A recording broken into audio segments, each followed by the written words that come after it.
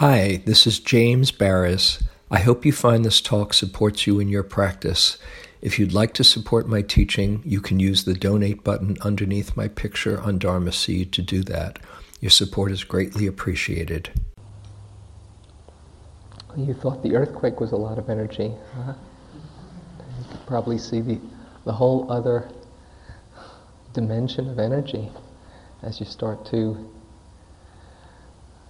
come back to using your voices. I think that's a little, thanks. Sometimes people wonder if they're going to remember how to use their voice. I don't think anybody had a problem today.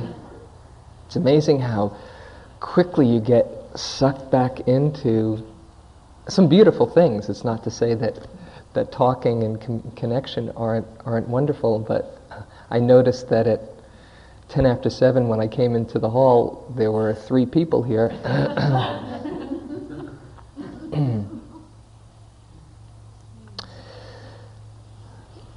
So I wanted to talk tonight about this period of transition, just to acknowledge it. And then some words about applying the meditation to our lives as we go back to whatever awaits us. And learning to express the teachings, express the Dharma.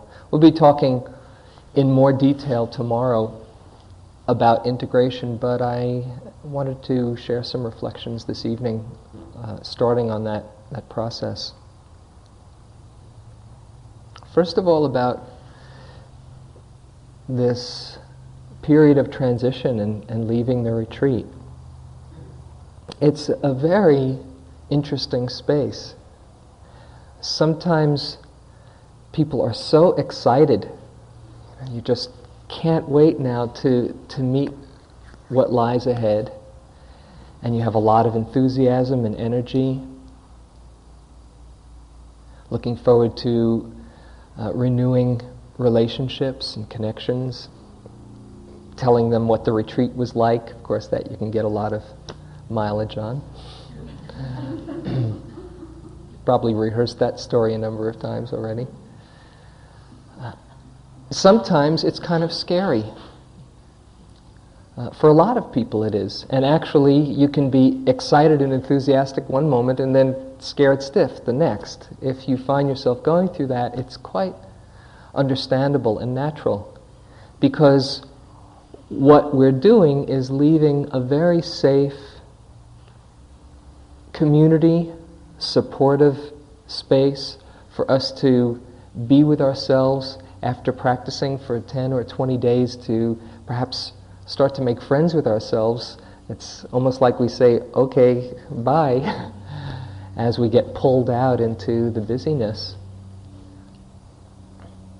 And there is a sense of loss often, a feeling of sadness or bittersweet experience in the heart.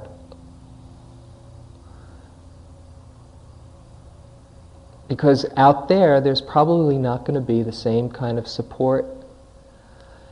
I'm sure there won't be the same kind of support unless you're going to a monastery or to a next retreat, where people understand what it's like to be so quiet and listening. And even if you live in a spiritual community, there's all the stuff that comes up from that, from just living life and interacting. And so if you find yourself going through lots of different emotions, it's fine. And just give yourself the space to go through that and honor that.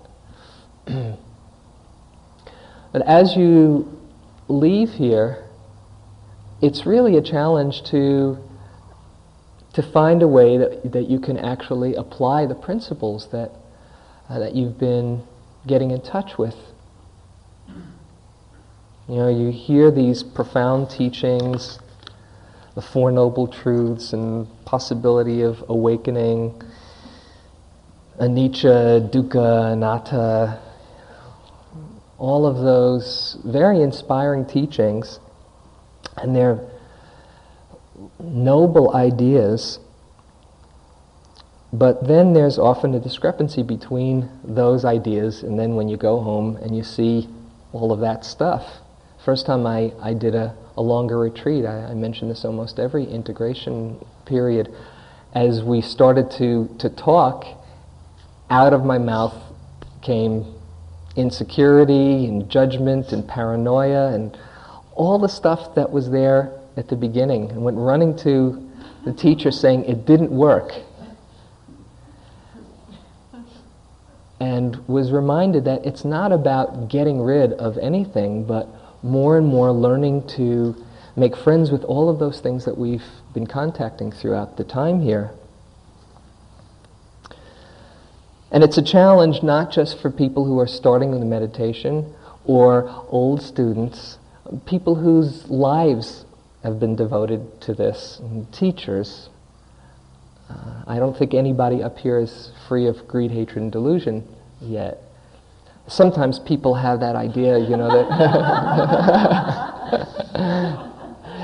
that short of full enlightenment, at least these teachers have it pretty much together. Well, I want to dispel that notion. But I wanted to share with you, I was listening to part of a conference on, it was a conference at the Buddhist Center for Buddhist Studies at Bari, where some teachers from all different traditions, including Joseph Goldstein and Sharon Salzberg, and great Tibetan Rinpoche, a Zen master, Theravadan monks, and some very incredible beings gathered to discuss Dharma points and the whole teaching process. And they spent a good portion of this conference talking about how they can actually live the teachings, and how there's so many projections that sometimes people have when you seem to be devoting your whole life to this. At one point, Sharon Salzberg said, it's amazing. People come and they say, "Oh, gee, your heart is so open," or "You've been so helpful, you're so wise," and she would try to dispel the projections, and she'd say, "I really have a lot of stuff that I'm working on, and I have lots of struggles in my life." And the person said, "Oh, you're so humble too."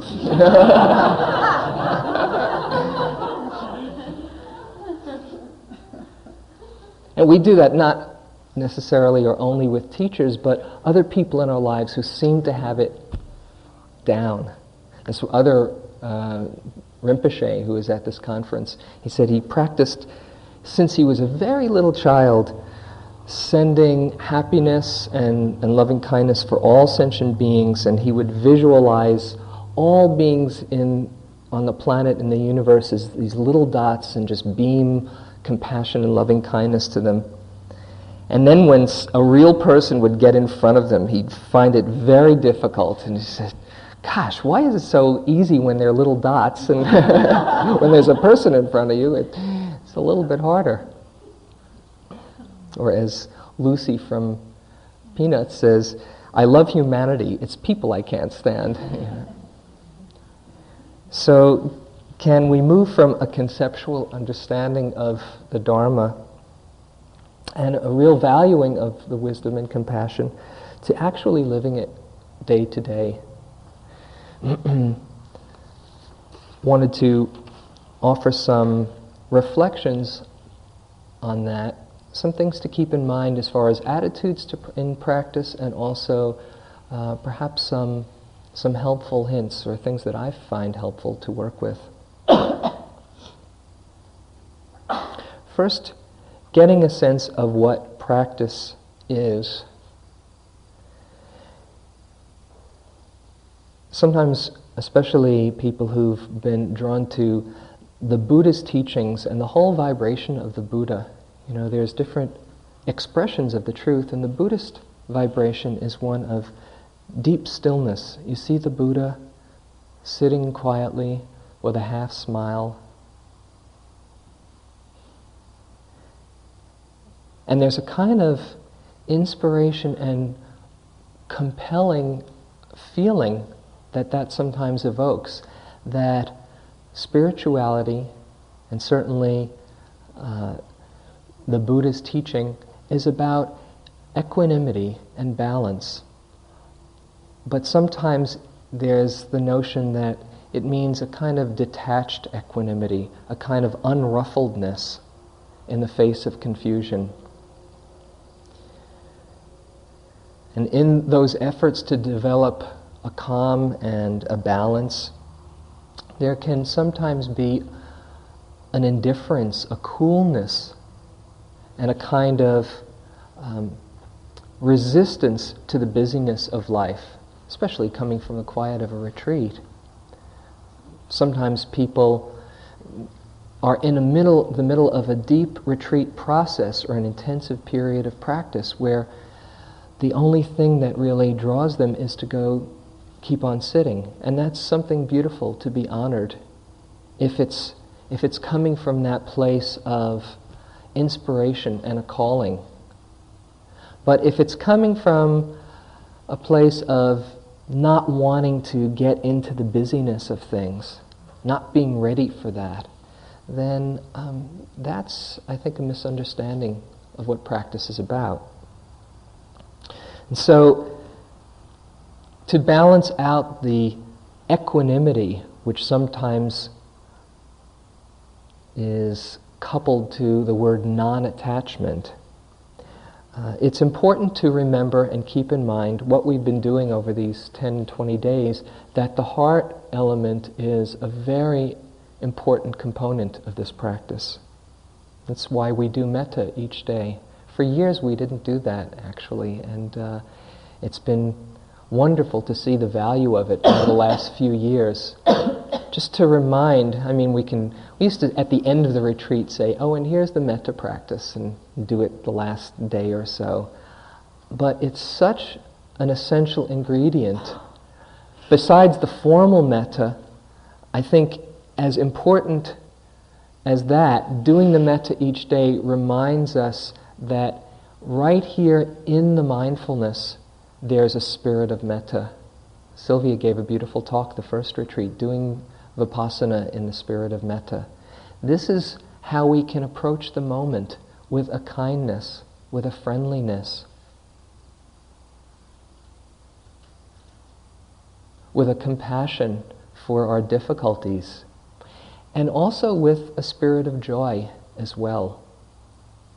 One of the factors of enlightenment that was spoken of a few nights ago is sometimes expressed as keen interest, sometimes as rapture, and often as joy.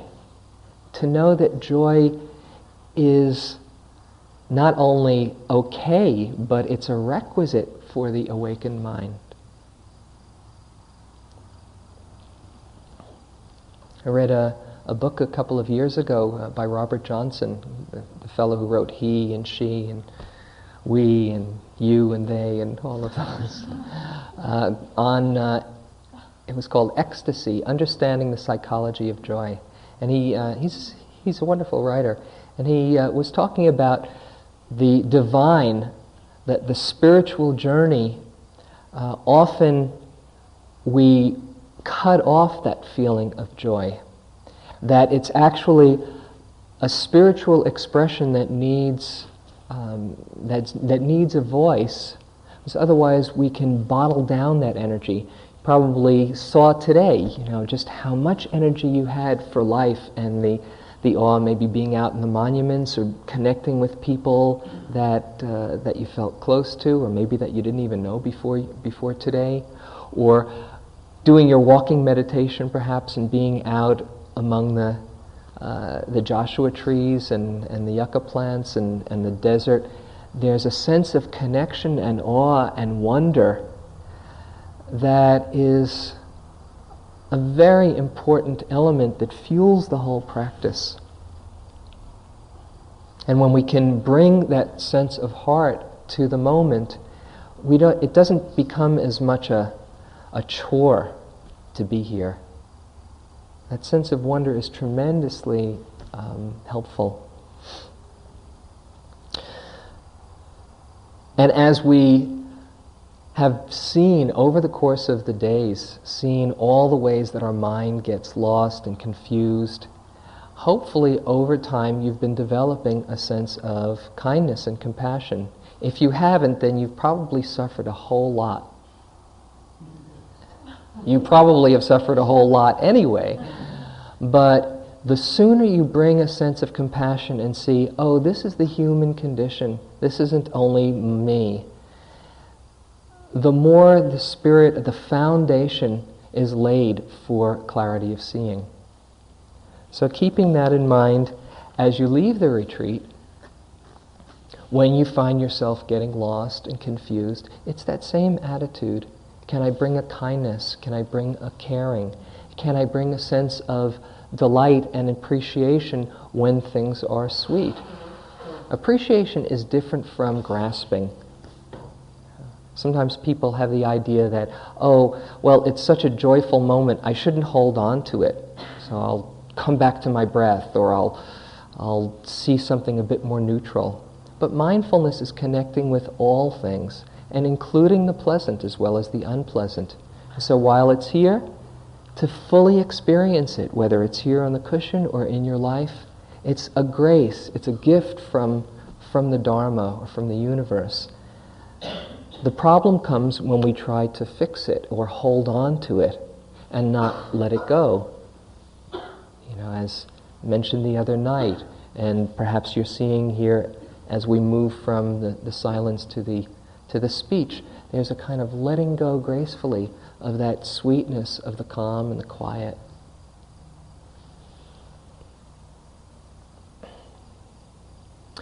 Another thing that we've been developing over our time here that has a tremendous value as we go out into the world is learning to listen more carefully. Learning to be a bit more sensitive to reality and to our thought patterns. It's really what mindfulness is about. Listening, not hearing, but listening. There's a kind of, or feeling you can think of in the internal sense, just kind of a being drawn to have more subtle sensitivity to your experience. And one place that it really helps is around listening to our thoughts, listening to the quality or the tone of our thoughts. You might have heard them all too glaringly or blaringly in the last few hours. They reverberate in the mind, as I said earlier, when you've been quite still. But as you have practiced over time, you can start perhaps to get better at listening to the tone that the voices come in. Sometimes they're very harsh, or grasping, or fearful. Sometimes they're very connected and supportive. And if you take time to just listen a bit, through giving space to all the thoughts that have come through in the last 10 or 20 days, you have a bit more choice, if you can listen carefully, to let the ones that don't serve you just come and go. Well, that's an interesting, bizarre thought. And the ones that do serve you, to empower. That's where the responsibility comes in.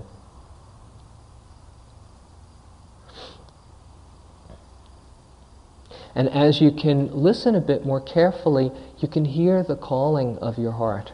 You can hear your Dharma. The word Dharma refers not only to the Buddha's teachings and to the truth, reality of how things are, but your own inner calling, your own path, which is unique for you. And it's something to honor and develop and learn to express.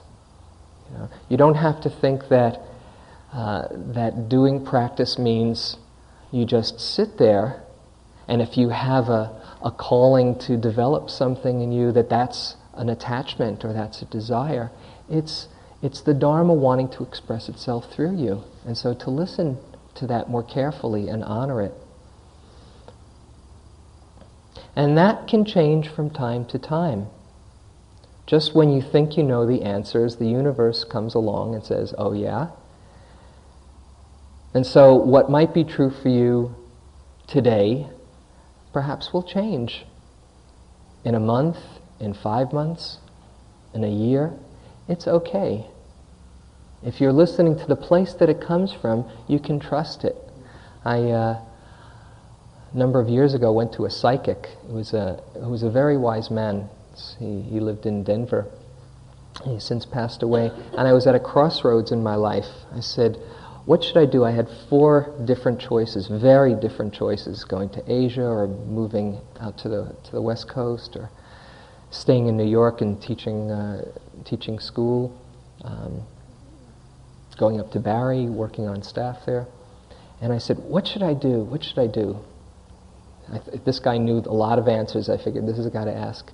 And he thought for a moment, got in touch with me and felt my aura. And he said, well, I won't tell you what to do, but I will tell you something.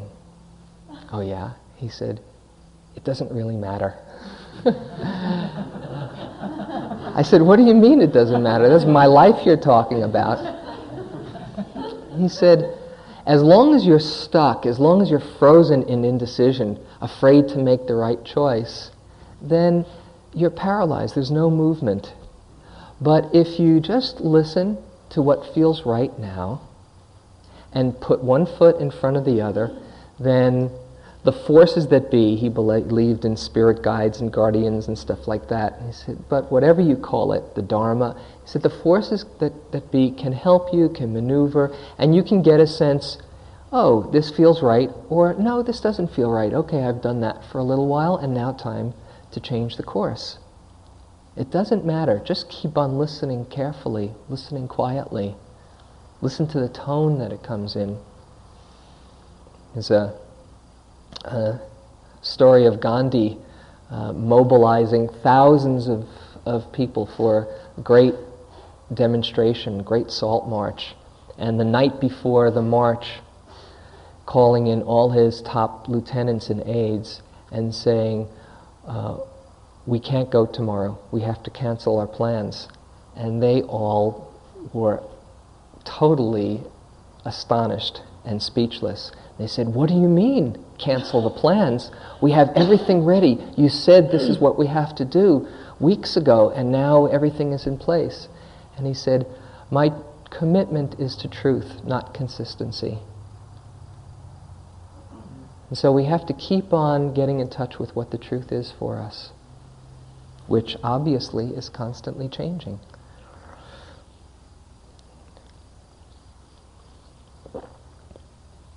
Something else that we can take from the practice and apply it in our lives is a willingness to grow. Perhaps you have had or an experience of an enthusiasm of waking up and growing. It's not so easy out there in that busy pace to grow, because usually it involves some pain, and it involves a kind of humbling. One teacher called this practice one insult after another. It's a very It's a very humbling practice. One insult, and there's another, and there's another. And as we can be a bit more humble as we approach our life, you see that what you thought was true a week ago is no longer true. That's what learning is about. This is sometimes called insight meditation. In order to have an experience of, aha, it means that you need to let go of what you already knew. Otherwise, you just pat yourself on the back and say, see, I knew all the time. That's not growing. That's not really learning. And that means not playing it safe, being with the familiar, but taking risks in your life. It makes it exciting. It makes an adventure. And you're probably going to blow it from time to time. But one thing that perhaps the meditation can show you is that your ideas, your beliefs aren't always accurate. I was having a really great conversation a few days ago with Roger Walsh, who left the retreat early, who's a wonderful person to hang out with. We were talking about what our practices, what our main focuses of practice are. And he said his practice these days, and he's done more retreats and intensive practice than anybody I know of. He holds the all-time record for 3-month courses plus. He just loves to sit, and there's not all that much that I learn from him, at least as much as he gets from coming here to the retreats. And he said, my main practice is letting go or not buying into my limited beliefs. That anytime I see some belief that's a limiting idea, I drop it. We got into a pretty interesting metaphysical conversation about how the universe is created out of thoughts. And anytime you see that yourself saying to yourself, oh, I can't do that, or yeah, I've never been able to do that, or well, maybe it'll take another 20 years before this happens. There you are creating a reality for yourself. You don't know. Can you be willing to be wrong? Can you be willing to drop all ideas of what you think is going to happen?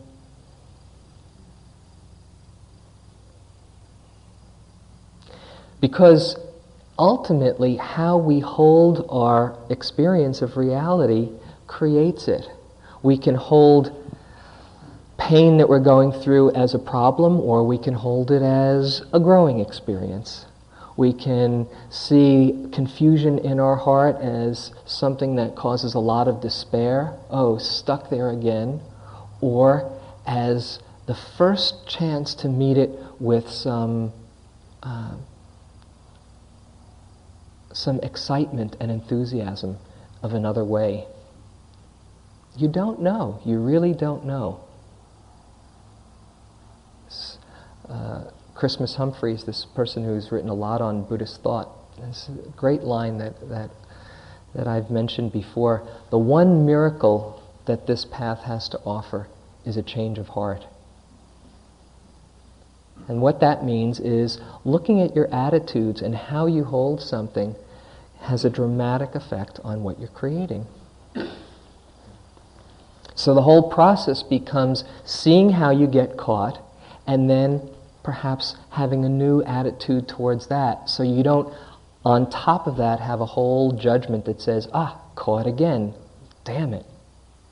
But to see, wow, great, caught again, now I can wake up. There's a passage that I read on lots of retreats that I'll share with people about this, in case you haven't heard it before, called Autobiography in 5 Short Chapters. It's by Portia Nelson. She says, Chapter 1, I walk down the street. There's a deep hole in the sidewalk. I fall in. I'm lost. I'm helpless. It isn't my fault. It takes forever to find a way out. Chapter 2, I walk down the same street. There's a deep hole in the sidewalk. I pretend I don't see it. I fall in again. I can't believe I'm in the same place. But it isn't my fault. It still takes a long time to get out. Chapter 3, I walk down the same street. There's a deep hole in the sidewalk. I see it is there. I still fall in. It's a habit. My eyes are open. I know where I am. It is my fault. I get out immediately. Chapter 4, I walk down the same street. There's a deep hole in the sidewalk. I walk around it. Chapter 5, I walk down another street. This is the learning process. And the more you can see yourself fall into the hole and see there are other possibilities, you don't have to keep on recreating them. What the practice does also is give us another perspective that we can lead our life in. the earthquake the last couple of days. It was amazing. People's stories just got cut like that. You know, whatever drama you found yourself in, oh, my job, my relationship, or my knee pain, when the earth moved under your feet, you probably had that fly out the window. It's amazing just to see a whole other perspective within which your little mind games play around in. And it's a tremendously freeing perspective, whether you call it the Dharma, or God, or having death over your shoulder. When I was a kid, astronomy was my big thing, just kind of like going out at night, looking up at the stars. Wow. You know. It does change your life a little bit as far as how you relate to how important your story is. And that bigger picture lets us play a bit more in our lives. So whatever you touched here, whatever you call absolute or the divine or the selfless, it's not that you're going to be living your life in that mode all the time. In fact, you'd be having a lot of trouble if you only lived in that reality and forgot that you stop on the red and you go on the green. But what you touch here, it informs your whole life. It gives you a wider perspective where you're not so much caught in thinking this is the only show in town, one right here in my brain. And when we felt the earthquake the other day, some people talked about the sense of powerlessness and helplessness. Well, the other side of that is awe. Did you feel that too? How immense, how enormous, how big the game is. So much bigger than our comprehension of it. It's incredible. And so the idea that you had control in the first place is totally absurd, wasn't it? As you can let go of that control, that's what trust is about. Each moment is followed by another one.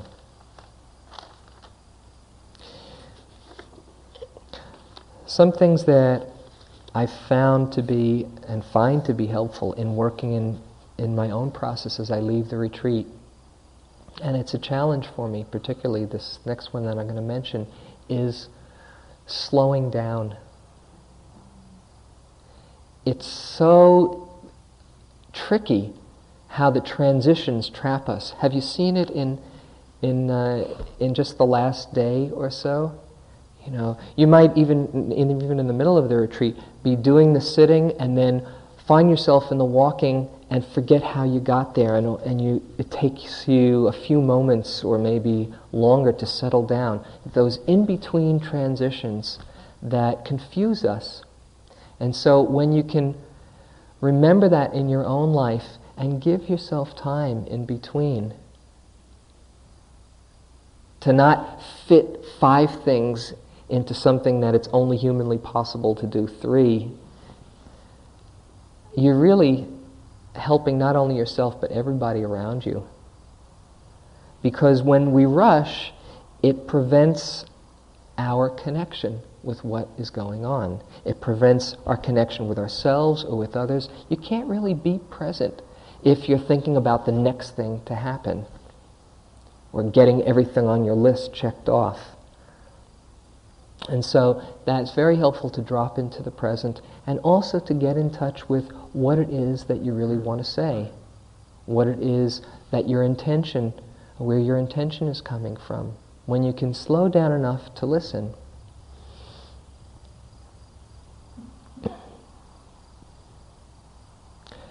Sangha obviously is incredibly helpful. If you were to do this retreat by yourself, it probably would have been a different experience. But we can take refuge in the Sangha. The word for teacher in Theravadan is Kalyana Mita, or spiritual friend. And we're all each other's spiritual friends. So that when you're feeling a bit confused, or your doubt is high, or you wonder what's the point of it all, you take great support and sustenance. And so remembering and honoring that as you go home. Came across this quote. Actually, I think I got it from a Celestial Seasonings tea box, but I'm not quite sure. But it was Thomas Hughes saying, "Blessed are they who have the gift of making friends, for it is one of God's great gifts. It involves many things, but above all, the power of going out of oneself and appreciating whatever is noble and loving in another."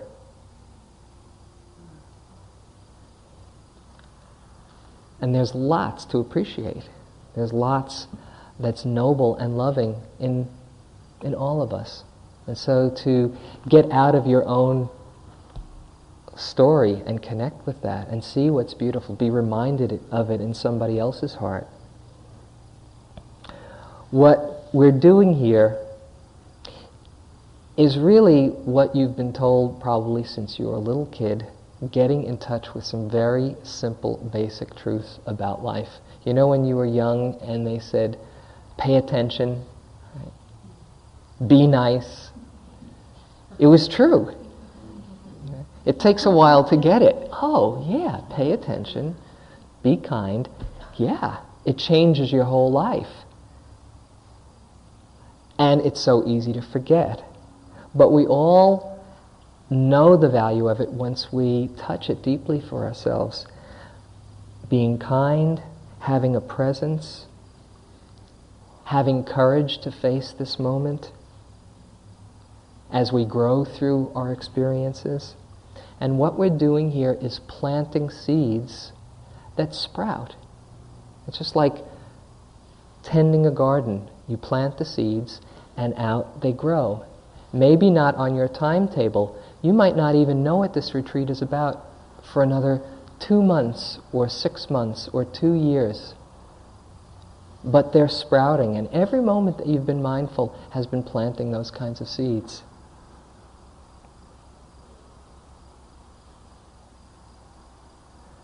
And as they sprout more and more, there's a tremendous sense of appreciation for the Dharma. I think everybody has been touched by it here.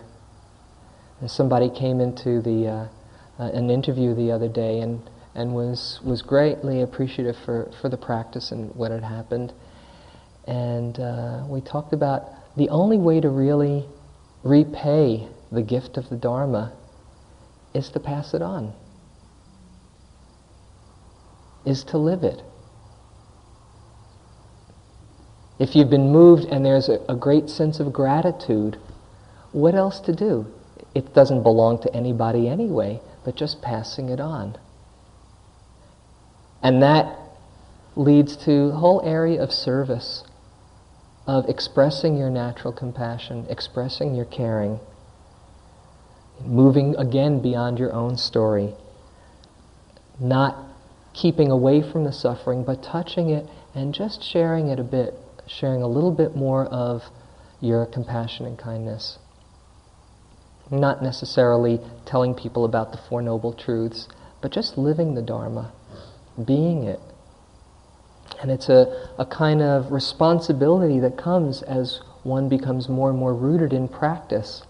Am I going to add more greed, hatred, and delusion to the world, or more kindness, generosity, and wisdom?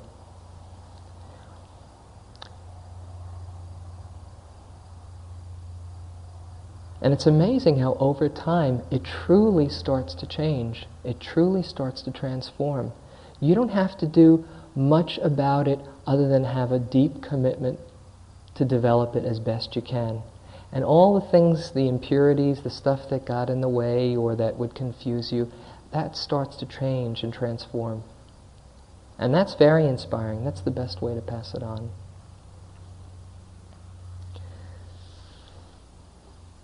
So I'll finish with a quote, a passage that I want to share from Alan Watts about the simplicity of the task. We can say that meditation doesn't have a reason or doesn't have a purpose. In this respect, it's unlike almost all other things that we do, except perhaps making music and dancing. While when we make music, we don't do it in order to reach a certain point, such as the end of the composition. If that were the purpose of music, then obviously the fastest players would be the best. Also, when we're dancing, we're not aiming to arrive at a particular place on the floor, as in taking a journey. When we dance, the journey itself is the point, as when we play music, the playing itself is the point. And exactly the same thing is true in meditation. Meditation is the discovery that the point of life is always arrived at in the immediate moment. Therefore, if you meditate for an ulterior motive, that is to say, to improve your mind or to improve your character, to be more efficient in life, you've got your eye on the future and you're not really meditating. The future is a concept. It doesn't exist. There's no such thing as tomorrow, and there never will be, because time is always now. That's one of the things we discover when we stop talking to ourselves and stop thinking. We find there's only a present, only an eternal now. One meditates for no reason at all, except for the enjoyment of it. Here I would interpose the principle that meditation is fun. It's not something you do as a grim duty.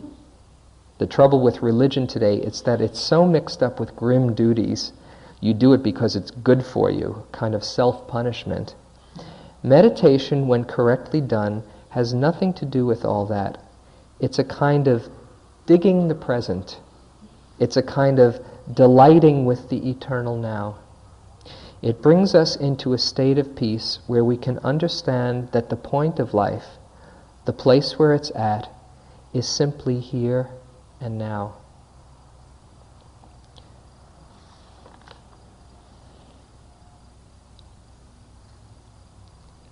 This is true here and now, and tomorrow here and now, and a week here and now. It's always here and now, wherever you are.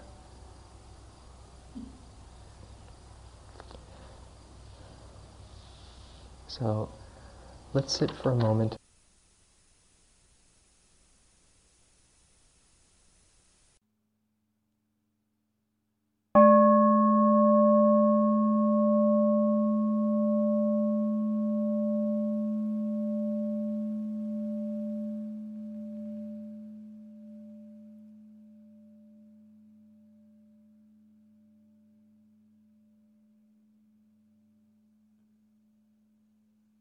This talk was given by James Baraz at Insight Meditation Society on April 24, 1992.